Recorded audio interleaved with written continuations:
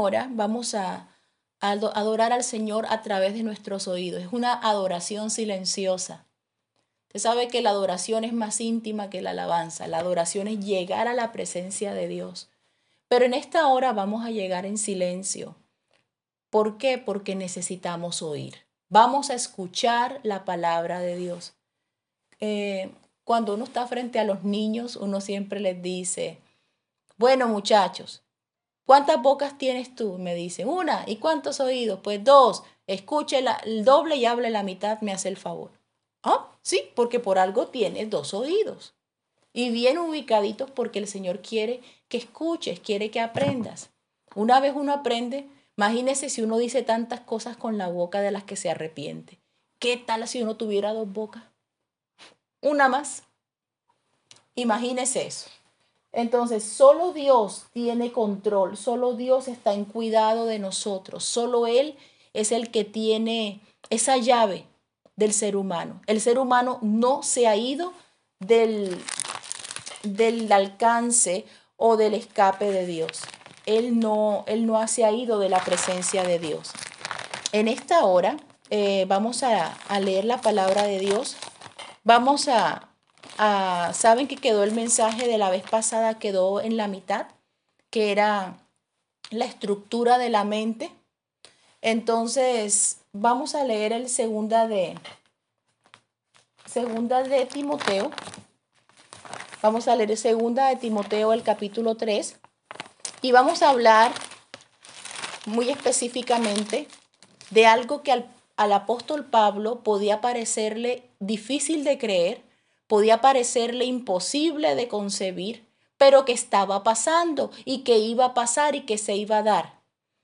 Él estaba viviendo en una generación donde los ancianos eran respetados por su conocimiento, que el más joven se sometía a escuchar y así el pueblo crecía y así el pueblo desarrollaba una identidad completa en relación con el pueblo de Dios, con su ley, con su palabra.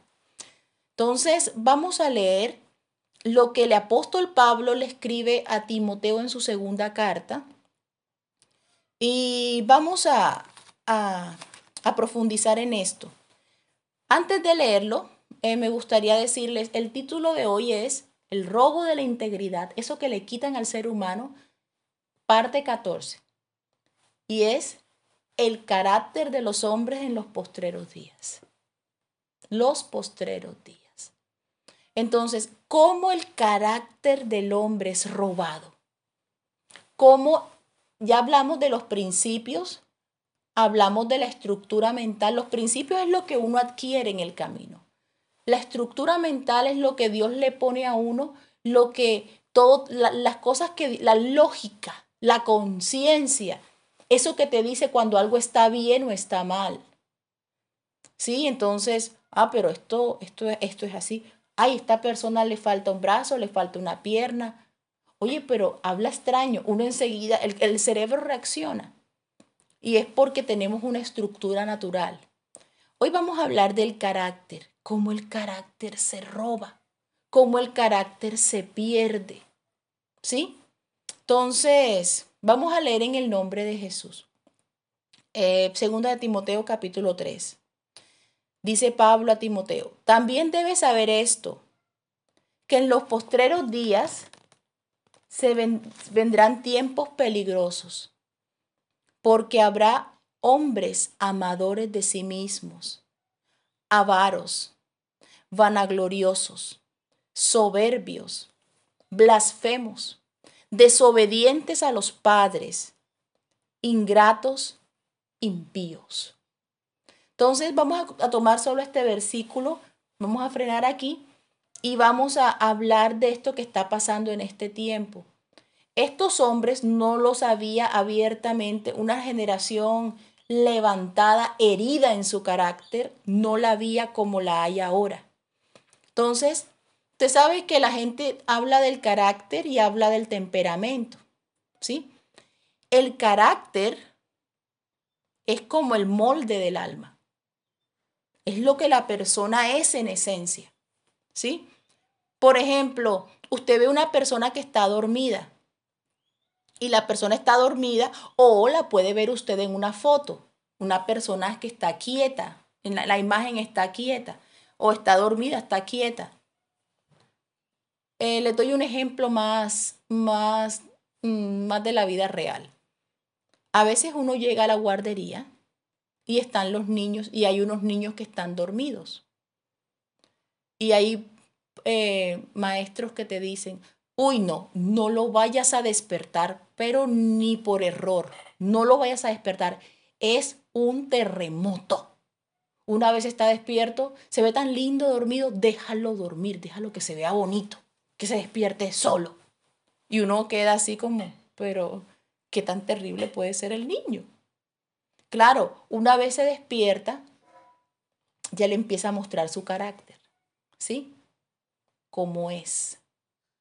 O también hablamos del temperamento, pero el temperamento es lo que tiene que ver con las emociones. Cuando tiende su temperamento puede ser un temperamento triste y la persona tiende a deprimirse y anda toda, ay, no, pero ¿por qué me pasa esto? Ay, pero Señor, pero ¿por qué? Un salmista nos da un ejemplo de un temperamento que está triste, pero que en el proceso del salmo cambia, que es el Asaf. Él está triste y dice, ciertamente es bueno Jehová para con los que le temen, pero en cuanto a mí, casi me resbalo, casi se deslizan mis pies. ¿Por qué? Porque andaba pensando en los que están con dinero, que tienen comodidades, que tienen la nevera llena, que tienen la cuenta llena. Y mira cómo hablan mal de tu nombre, los ojos se les saltan de gordura, logran con creces los antojos del corazón. Y yo aquí perezco de hambre. Ese era el reclamo del salmista. Y iba caminando y él como que iba para el templo. Imagínense en este tiempo, hermano, que todavía tiene la bendición de caminar a la iglesia. Y va para la iglesia, va caminando. Y él va refunfuñando porque le tocó irse al culto sin comer, él tiene que pagar deudas, sus hijos no se están portando bien. O si es soltero, pues no ha conseguido esposo o esposa y se siente desventajado frente a los otros jóvenes. Entonces va caminando así. Ay, no, estos cogen, blasfeman, maldicen, van a carnavales, vienen, hacen lo que les da la gana. Y ahí están, y yo aquí, para la iglesia. Pero dice el Salmo, hasta que yo entré al santuario, se los voy a leer porque es que es una hermosura, saber que los hombres, a pesar de que están inspirados por Dios en las Escrituras, uno todavía puede ver esa mano de Dios y esa humanidad como habla delante de Dios. La mejor escuela para aprender a orar, la mejor escuela para aprender a adorar es yéndose a los salmos. Ahí es donde uno aprende realmente a levantarle a Dios una oración. Entonces, dice así, eso es lo que la impresión que da. Y entonces iba diciendo, ellos dicen, ¿cómo sabe Dios? ¿Hay conocimiento en el Altísimo? He aquí estos impíos sin ser turbados del mundo alcanzaron riquezas. Ahora mira lo que dice, el error tan grande que dice. Verdaderamente en vano he limpiado mi corazón y lavado mis manos en inocencia, pues he sido azotado todo el día y castigado todas las mañanas. Y sigue hablando el salmista y dice, si dijera yo, hablaré como ellos y voy a hacer lo que ellos hacen, he aquí que a la generación de tus hijos engañaría. Cuando traté de ser como ellos, fue duro trabajo para mí. Me costó trabajo parecerme a un inconverso. Me costó mucho trabajo. Hasta que cuando ya llegué a la iglesia, hasta que entrando en el santuario de Dios, comprendí el fin de esos que hacen lo que hacen. Cuando entré en el templo, ciertamente Dios los has puesto en deslizaderos. En asolamientos los harás caer. como han sido asolados de repente, perecieron, se consumieron de terrores. Cuando uno en el mundo que no tiene a Dios y lo maldice todo el tiempo y cree estar fuera del control de Él y tiene el dinero y tiene la fama o las capacidades, su desgracia llega repentinamente. No hay aviso para él, no hay esperanza para él. Igualito como le pasó al rey que tomó las copas del santuario de Jehová, que le escribieron en la pared. No tuvo más que hacer. Le escribieron un juicio y le dijeron, en la mañana que amanezca ya estás muerto. El único hombre en la Biblia que sabía la hora exacta, registrado pues, en la que se iba a morir. Aparte de Moisés, creo yo. Pero un hombre que sabía y que ante esa realidad no podía hacer nada porque tenía un carácter herido.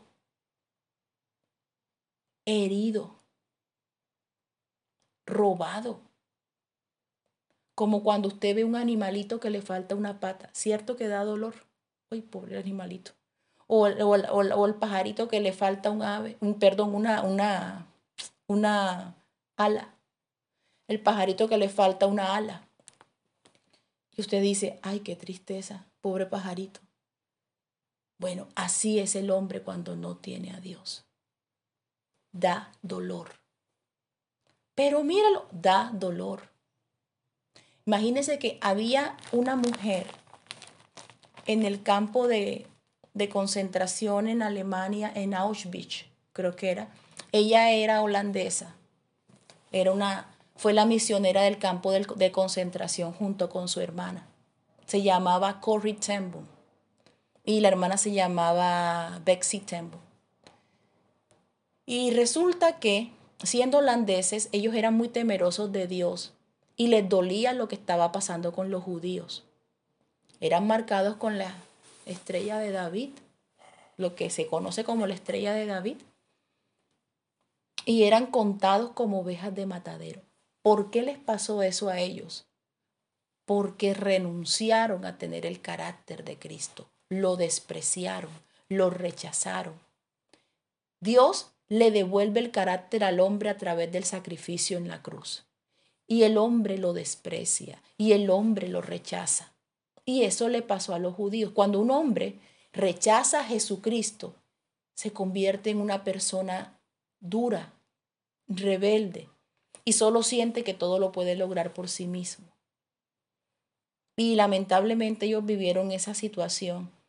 Sin olvidar que cuando Jesús era entregado por Pilato, Pilato temía al pueblo, tenía muchos temores en sí, pero yo creo que su temor radicaba era en Dios. La esposa le dice, su esposa Claudia le dice, no tengas nada que ver en la muerte de ese justo, porque he tenido sueños. Y el carácter de Pilato era violento. Él se veía que él mataba y él podía dejar a alguien desmembrado y él no tenía ningún problema. Y la Biblia habla de los que él mató y su sangre la puso en los sacrificios del templo. Entonces, ¿cuál era el miedo de Pilato? Cuando tú te estás enfrentando a un inocente, ese debe ser tu mayor miedo. Si tú tienes una causa o un problema contra un culpable, probablemente clamarás a Dios y Dios te pueda escuchar. Te puede escuchar porque Él es poderoso y Él en su soberanía obra y decide hacer justicia contigo. Pero cuando tú te enfrentas al carácter de un hombre inocente, así seas el más violento de todos, todo tu cuerpo va a temblar. Y eso fue lo que le ocurrió a Pilatos. Y les dice, pero yo no veo ninguna falla en este hombre, ¿por qué lo quieren matar? Lo mandó a latigar. Ya una persona latigada en la forma en que quedó Jesús, ya queda discapacitada. ¿No ve que queda con toda la piel levantada? Queda espantosa, queda monstruosa. Usted sabe, los látigos caen en la espalda, pero ellos no van a decir, no, es que son solo para la espalda. Usted sabe la punta de esos látigos. Eso iba desgarrando piel y eso iba desgarrando orejas, piel, donde cayera. La persona que recibía tremendos de latigazos, no sobrevivía. Ahí a veces morían. Jesús lo resistió por causa nuestra, para devolvernos el carácter que perdimos. Bendito sea ese nombre. Bendito el que se pone en medio de nuestro error y nosotros para podernos salvar la vida. Bendito aquel que pone su mente y sus pensamientos en un barro tan insignificante como el nuestro, donde Él en el principio una vez sopló por Adán y nos dio vida a todos. Miren lo poderoso de ese soplo. Sopló en un hombre y ya somos miles de millones con la misma vida por un solo soplo. ¿Cómo yo no voy a hablar acerca del Dios que tengo? ¿Cómo no yo no voy a confesar el amor que siento por Él? ¿Cómo yo no lo voy a alabar porque me sienta como me sienta? Yo le tengo que alabar, yo le tengo que cantar, yo tengo que rendirme a Él, porque es que ahora su carácter, Él lo ha marcado en mi alma y Él me ha puesto lo que me hace falta, y no solo conmigo, con todos los que han creído, incluso con ese par de hermanas que estaban en ese campo de concentración. Ellas veían al pueblo cómo sufría, y en la cara de ellas se los llevaban y dejaban los niños. Yo ahorita me quedaba pensando, nosotros nos atrevimos a cuidar una recién nacida de días, nos las acababan de entregar y la cuidamos. Pero estas personas cuidaban niños grandecitos, no 1, 2, 3, y tenían una relojería. Y en esa relojería hicieron un cuarto, modificaron la casa y en la parte de atrás hicieron una pared, hicieron un cuarto. El sobrino de Corrie ten Boom se metió a inteligencia en la Gestapo. La Gestapo era las fuerzas especiales de Alemania que capturaban a esos judíos. Y él les enseñó a ellas los códigos de defensa, los códigos para encubrirte, para que no te fueran a coger. La entrenó, la levantaba a medianoche, le ponía una linterna en la cara. ¿Dónde están los judíos que tú escondes? Y ella, están por allá. No. Mañana yo voy a volver en cualquier momento y te voy a hacer la misma pregunta y te voy a mover así, te voy a sacudir y tú me tienes que responder que no hay judíos. Ok. Y así empezaron. Cuidaban bebés. Decían, te traje unos relojes. Ya ellos sabían que le estaban trayendo personas para proteger que no las fueran a matar. Y así les daban alimento y llegaban las redadas de los alemanes y ellos se metían en ese riesgo y cogían y volteaban los colchones para que los colchones quedaran fríos de la parte de arriba y enseguida los cubrían, porque estos eran como el perro que olfateaba lo mínimo para ver si había más personas, recogían la vajilla, escondían, se volvieron muy veloces en esa parte, hasta que un día se los cogieron. Alguien los sopló, un judío hizo ver de que necesitaba ayuda y le avisó a los alemanes que ella escondía judíos. Mira lo que una persona sin Dios puede llegar a hacer por miedo, entregar a su propio pueblo. Y ella llegó y abrió, y ese día tenían una anciana, y la anciana sufría de asma, y lograron esconder a todas las personas que estaban ahí, pero a ella repentinamente le dio una fiebre. Le hicieron el interrogatorio y ella respondió bien. No hay nadie aquí, no hay nadie aquí. ¿Cuáles judíos? ¿De qué me habla? ¿De qué me habla? Ella no decía no hay nadie, decía era ¿de qué me habla? ¿Cuáles judíos? Y los cogía y les hablaba así. Y ella con esa fiebre, y ellos la cogieron a golpes. Y entonces la anciana comenzó a pitar por el tema del asma. ¿Y ese sonido qué es? Es que tengo resfriado. Y ellos pensaron que era ella.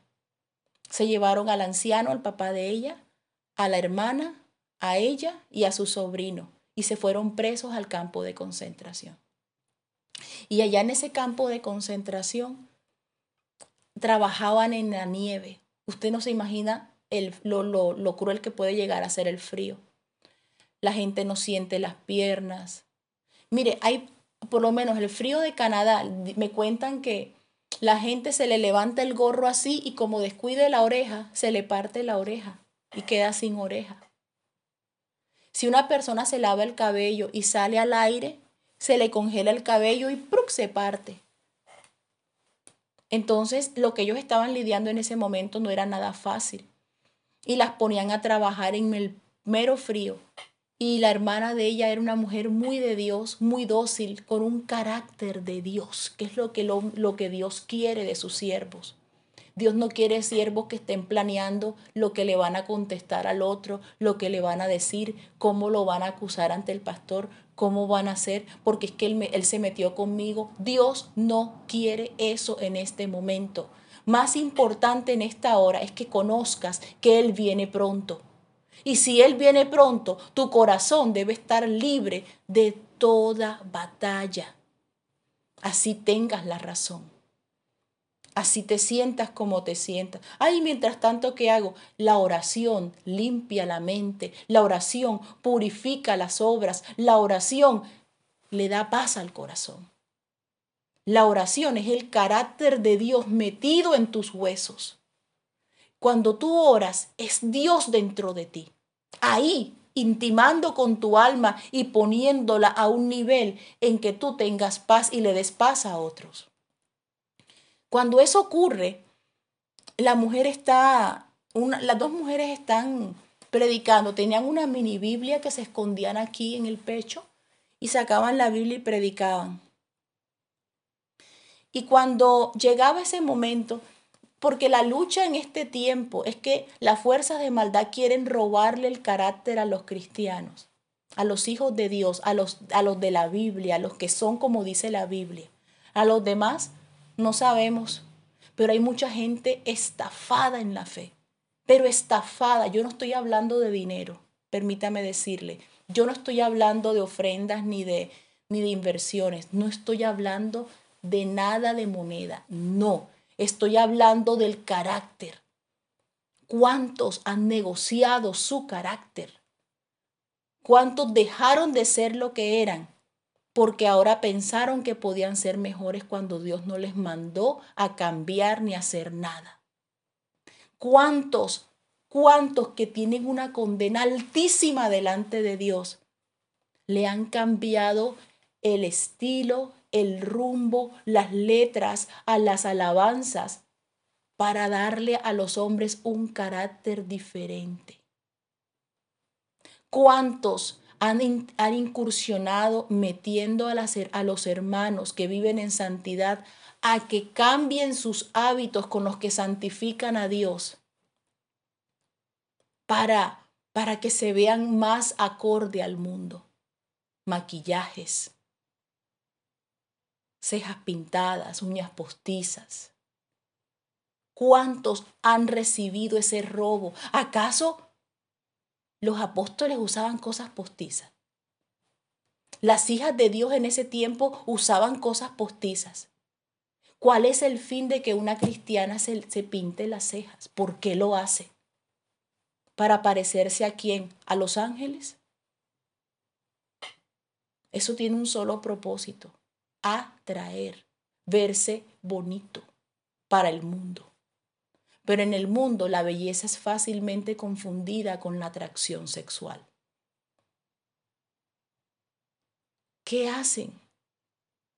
¿Qué hacen a veces? A veces mantienen las ropas, pero de todas maneras el carácter es inquieto porque quieren llamar la atención. Dios manda a que seamos hombres y mujeres de buenas obras, que levantemos nuestras manos a Dios y el acusador no se levante junto con nuestras manos a hablar de todas las manchas que hay en nuestras obras, que hay en ellas. Nosotros necesitamos levantar manos santas en este tiempo que le provoquen un terremoto a las tinieblas, sin importar lo que esté pasando en nuestra vida personal. Ay, es que me duele mucho. Ay, es que tremendo esto que me está pasando. Si tú lo dejaras atrás y lo pusieras en una caneca por un momento y te vinieras a lo importante, Señor, yo vengo a ti para adorarte, yo vengo a ti para honrarte. Mi carácter es humano, pero yo quiero más de ti. Y lo que tú me des no lo pienso negociar, no lo pienso cambiar. Porque eres tú quien ha derramado sobre mí vida. ¿Y vida cómo? En abundancia. Y la quiero vivir. Y quiero darte esa ofrenda. Y quiero darte ese sacrificio. Un día estaba la hermana de Corey, Bexy, y estaba con una pala, creo, en la mitad del campo de concentración y no aguantaba el frío y tenía neumonía. Y comenzó a toser y se cayó, se desmayó así. Y se levanta un alemán alto. Ellos eran el terror de la gente en ese tiempo. Levántate y comienza otra vez a trabajar. Eres una floja, una holgazana. Trabaja. Mira, no has hecho nada. Pero es que me siento un poco mal, señor. Tengo un poco de fiebre. Y si usted me diera un tiempo para recuperarme, yo pudiera hacer el trabajo. Ah, es que te atreves a decirme así. Ahora te voy a dar lo que te mereces. Y sacó un bolillo y delante de su hermana comenzó a darle golpes en todo el cuerpo. Y ella gritaba y la otra la tuvieron que agarrar para que no la fueran a golpear tampoco. Y después que le dio la golpiza, ella corrió con una ira. Miren lo que hace el carácter, cómo el carácter humano lucha con el de Dios. Ella era una mujer de Dios cristiana, pero la razón natural era, golpearon a su hermana, estaba molesta y se levanta con esa ira.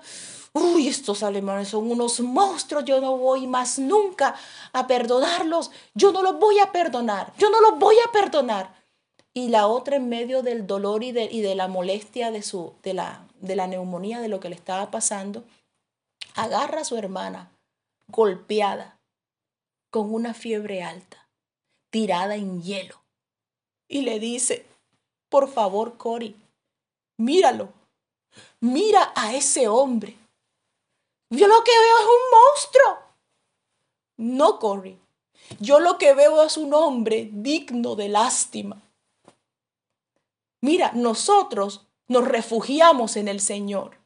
A nosotros nos dan un golpe y vamos donde el Señor y Dios se encarga y Dios toma el control de nuestras vidas. Y no se trata de que maldiga al que nos golpea. Es más bien que nos bendiga y nos devuelva bendiciones a cambio del gran dolor que vivimos. Perdona, Cory. Yo no voy a perdonar a ese monstruo. Y a él se le había caído el bolillo. Y ella cogió el bolillo y se lo iba a poner al tipo, se lo iba a poner encima. Y la hermana le dice, Cory, perdona, perdona. Y usted sabe que tener una ira de esas y decirle que perdonara. Ay, yo no sé qué le pasa a mi hermana. Tome, ahí está el palo. Y le entregó el palo y se lo quitó así. Pero ¿qué pasaba? Habían otros soldados alemanes viendo lo que estaba pasando. Y se impresionaban de ver en medio de tanto odio, porque habían sido mandados a odiar. Todo el que entraba a ese campo era digno de odio. Y usted sabe qué es ver perdón en un lugar de odio. Como verá la vida en la morgue. Algo así. Y entonces ellos, pero ¿cómo lo puede amar si le acaba de pegar? Todo el mundo quedó impresionado. Y no, pasaron algunos días y la hermana de Cory fue empeorando y la llevaron a la enfermería. Y ella se fue con ella porque pasaron lista y al que no llegara con el número, daban un número y la pasada de la lista en la mañana era algo triste porque había mucha gente que la gente conocía, todos se conocían por nombres. Y número tal, tal, tal, tal. No. Presente. Número tal, presente. Murió anoche. Está muerto. Y dieron el nombre de la hermana de Cory, pero Cory no aparecía. ya la iban a matar. Cuando van era que la hermana no podía levantarse y la llevaron a la enfermería y la trató la enfermera tan mal, la hizo entrar, la acostaron en un lugar sucio, los trataban horrible.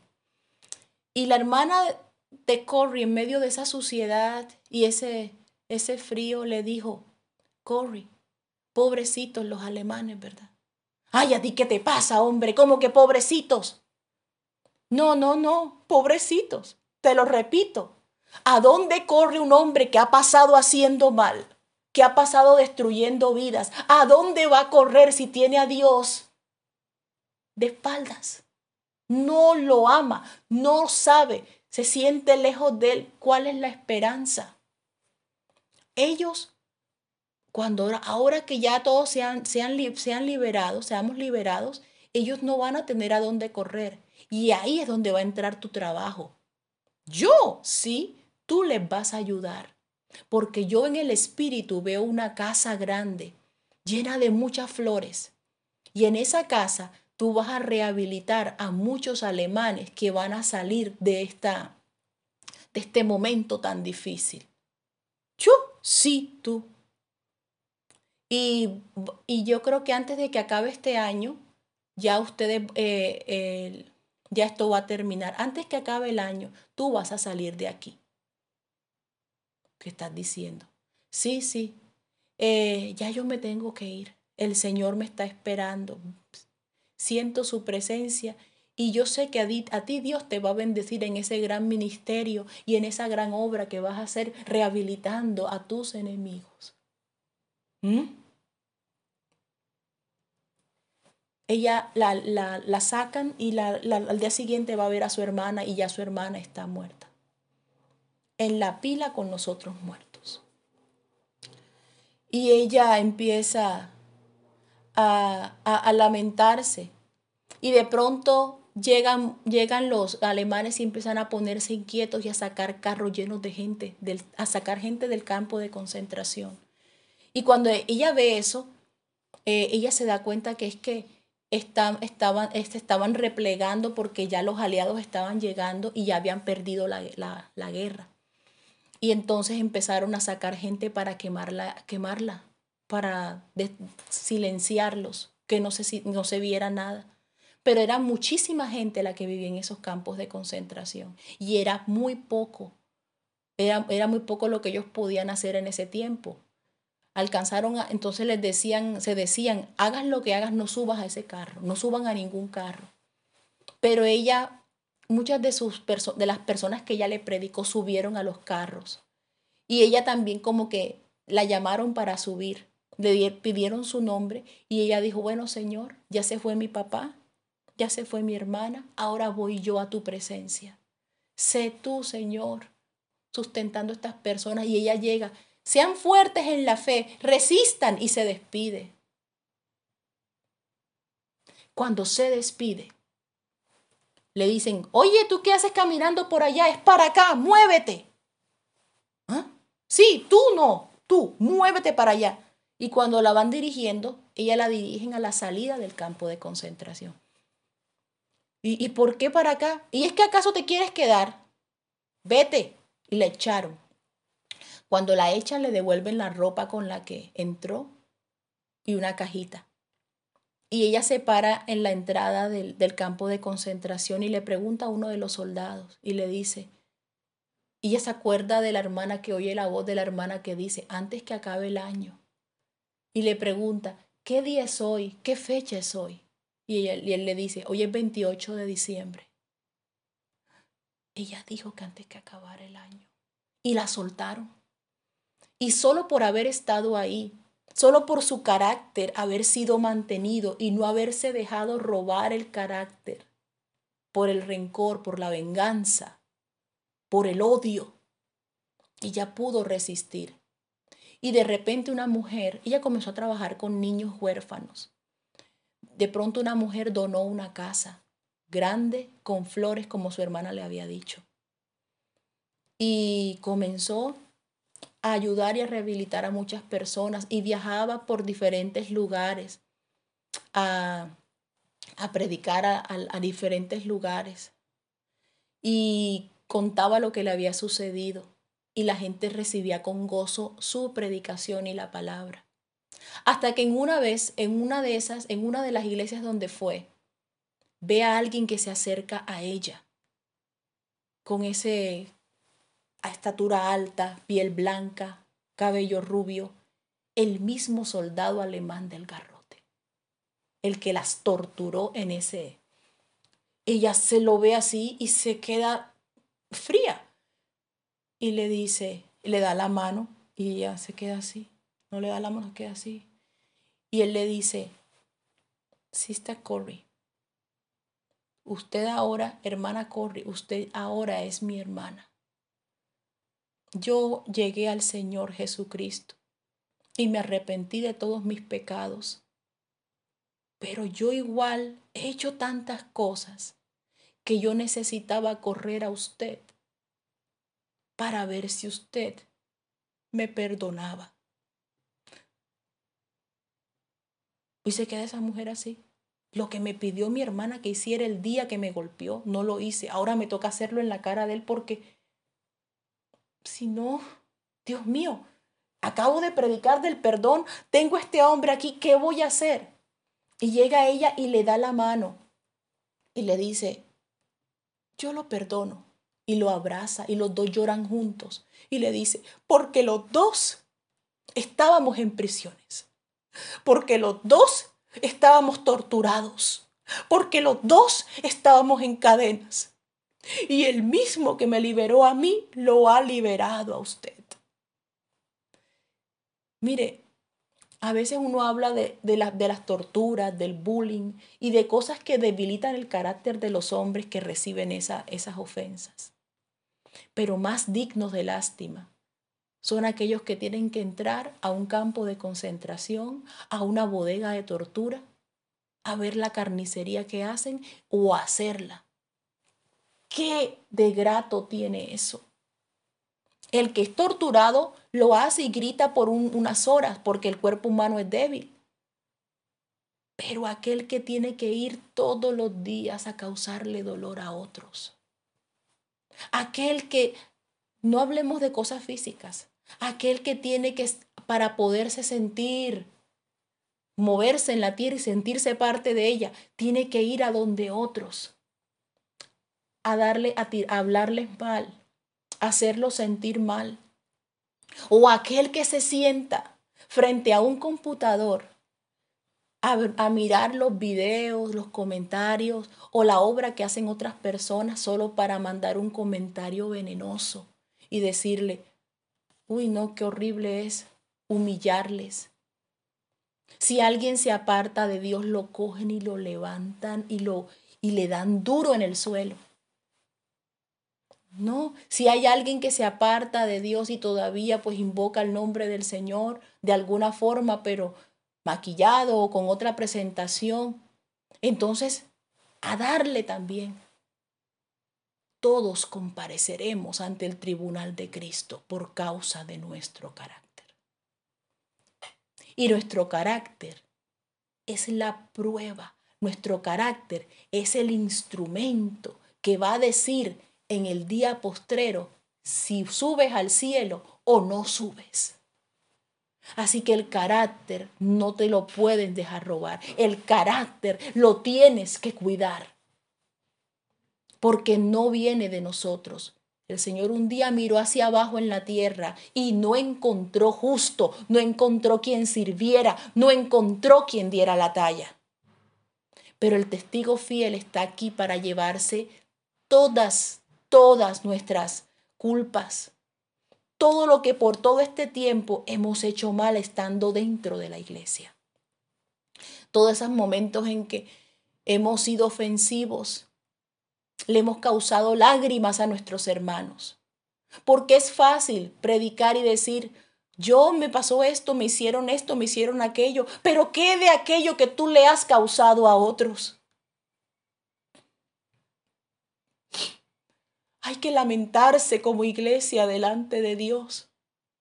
Dice la palabra, si se humillare mi pueblo, ¿cuál? Sobre el cual mi nombre es invocado. Entonces, Yo oiré y responderé y perdonaré su pecado y sanaré su territorio. ¿No crees que la razón por la que no te levantas en el Señor, no te levantas en la vida que debes llevar y vives en angustia es porque no has parado de causarle dolor a otras personas? Este es un momento en el que hay que perdonar. Porque el que perdona, el único que perdona es el único que es libre. Y Dios fue siempre de naturaleza libre y Él es el que nos entrega esa libertad para que nosotros podamos llegar a los cielos con una hoja limpia en su presencia. Qué precioso es que no nos dejemos robar el carácter de la distracción ni de la vanidad. Porque la verdad es que cambiar, modificar tu rostro con un maquillaje, con una joya, lo único que va a causar en ti es un dolor muy grande, un vacío muy grande, porque realmente no te pareces a Dios así, estás renunciando a la semejanza que Dios puso de Él en ti. Ya basta de ladrones del carácter. Ya basta de que estén entrando a mi casa y yo con la puerta abierta, dejándome saquear de todo medio de comunicación que llega a quitarme la paz, a quitarme la tranquilidad, a robarme el tiempo que tengo de orar. ¿Cree usted que las redes sociales no son las mayores ladronas del tiempo de oración del creyente? Están orando y están con ese aparato puesto al lado y si eso vibra, se les olvida lo que están hablando y están así. ¡Qué pena con Dios! ¡Oh Dios, perdona a tu pueblo! Estar de rodillas con un celular al lado y dándole con los dedos y los ojos abiertos. ¿Qué estás haciendo, hipócrita? A Dios no se le da una ofrenda tan mediocre. Ciertamente, Caín llevó de la ofrenda, llevó de los vegetales, de lo que él hacía, de lo que él trabajaba. Pero las ofrendas, según la ley, tenían que tener sal para que no se pudrieran en la presencia de Dios. ¿Qué hace una persona arrodillada, con una ropa larga, guardada, pero con semejante ídolo que no la deja ir a la presencia de Dios? Por eso es que vienen las persecuciones, por eso es que vienen las aflicciones, por eso es que vienen los momentos de terror y dolor. Porque el carácter ha sido saqueado. Yo quiero en esta hora llevar a mis hermanos con todo el amor a ese momento en que todos le digamos al Señor en ruego: oh Dios, tócame, devuélveme la visión. Devuélveme la vista, porque cuando el carácter es modificado, la visión espiritual se pierde. Ya la persona no puede ver como antes veía. Ya la persona no puede juzgar en términos de si lo hago o no lo hago, porque está su conciencia cauterizada. Solo basta que Él nos toque. Dice su palabra: si fuéramos infieles, Él permanece fiel. Él no puede negarse a sí mismo. Si somos muertos con Él, también viviremos con Él. Si sufrimos, también reinaremos con Él. Si le negáremos, Él también nos negará.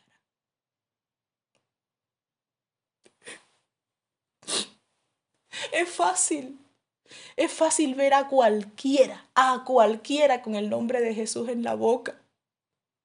Pero es tan difícil escuchar al Señor con el nombre tuyo en la de Él. Si los ángeles fueran y le preguntaran al Señor: ¿qué es de Elsie? ¿Qué es de Marta? ¿Qué es de Viviana? ¿Quiénes son ellas? ¿Qué diría el Señor? ¿Quién es Ninfa? ¿Qué diría el Señor? ¿Qué testificaría de ti? Job en su dolor decía, humillado al Señor: he aquí mi esperanza es que el Omnipotente testificará por mí. aunque mi adversario me forme proceso. Yo sé que Él hablará por mí. Señor Jesús, oh Dios de la gloria, venimos a tu presencia, Padre amado y justo, con un corazón rendido, oh Dios, con un corazón vencido ante ti. No vencido por los hombres, no vencido por los insultos, no vencido por las cosas del mundo. Venimos a ti con un corazón, Señor, vencido por tu santidad. Porque el día de hoy te hemos sentido, Dios. El día de hoy hemos sentido tu presencia. Y hemos sentido y hemos visto que tú eres santo. Santo, santo, santo poderoso, santo. Y no queremos, oh Dios, irnos de tu presencia. No queremos alejarnos de ella. Cautiva nuestra alma a obediencia. Te lo ruego, Señor. Abrázanos. Abrázanos y no nos iremos de tu presencia. Derrama en tu pueblo. Derrama en tu iglesia espíritu de conversión. Derrama en tu iglesia espíritu de convencimiento de lo alto, de que hay que vivir en santidad, porque con la santidad puedes observar y saber cómo vas a proceder para que los males no te alcancen. Hay mucho mal alrededor. Estos son tiempos como nunca antes. Tiempos de gente llena de odio, soberbia, que odian la generación de tus santos, pero que tú respondes, oh Dios. Profundamente lo sé, porque se pueden levantar como río, pero el nombre de Jesucristo levantará bandera sobre los soberbios y exaltará a los humildes. Solo por tu misericordia no hemos sido tocados. Solo por tu misericordia, porque es que no decayeron, no cayeron nunca. Sus nuevas son cada mañana. Oh Dios, yo adoro tu fidelidad. Yo adoro tu gracia. Yo adoro tu gran poder, Señor Jesucristo. Levanta en nuestras mentes un carácter de vida.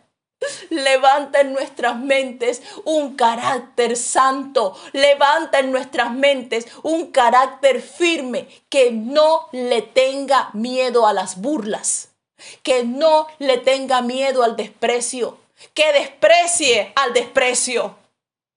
Levanta una generación de santos que tengan poder para hacer que las tinieblas retrocedan, que se les vea el fracaso, Señor Jesús. Levanta un pueblo santo que entienda que sin santidad no se te puede ver. Derrama en tu pueblo un espíritu de amor, Dios mío, por tu presencia, por nuestros hermanos. Levanta espíritu de compasión, mi Dios, por el uno, por el otro. Ayúdanos a despertar. Ayúdanos a despertar, Señor. Bendito seas, alabado seas. Yo te adoro porque tu palabra siempre llega a tiempo para limpiar. Siempre llega a tiempo para perdonar. Perdona nuestras ofensas, perdona nuestras fallas y ayúdanos a llegar a la estatura del varón perfecto.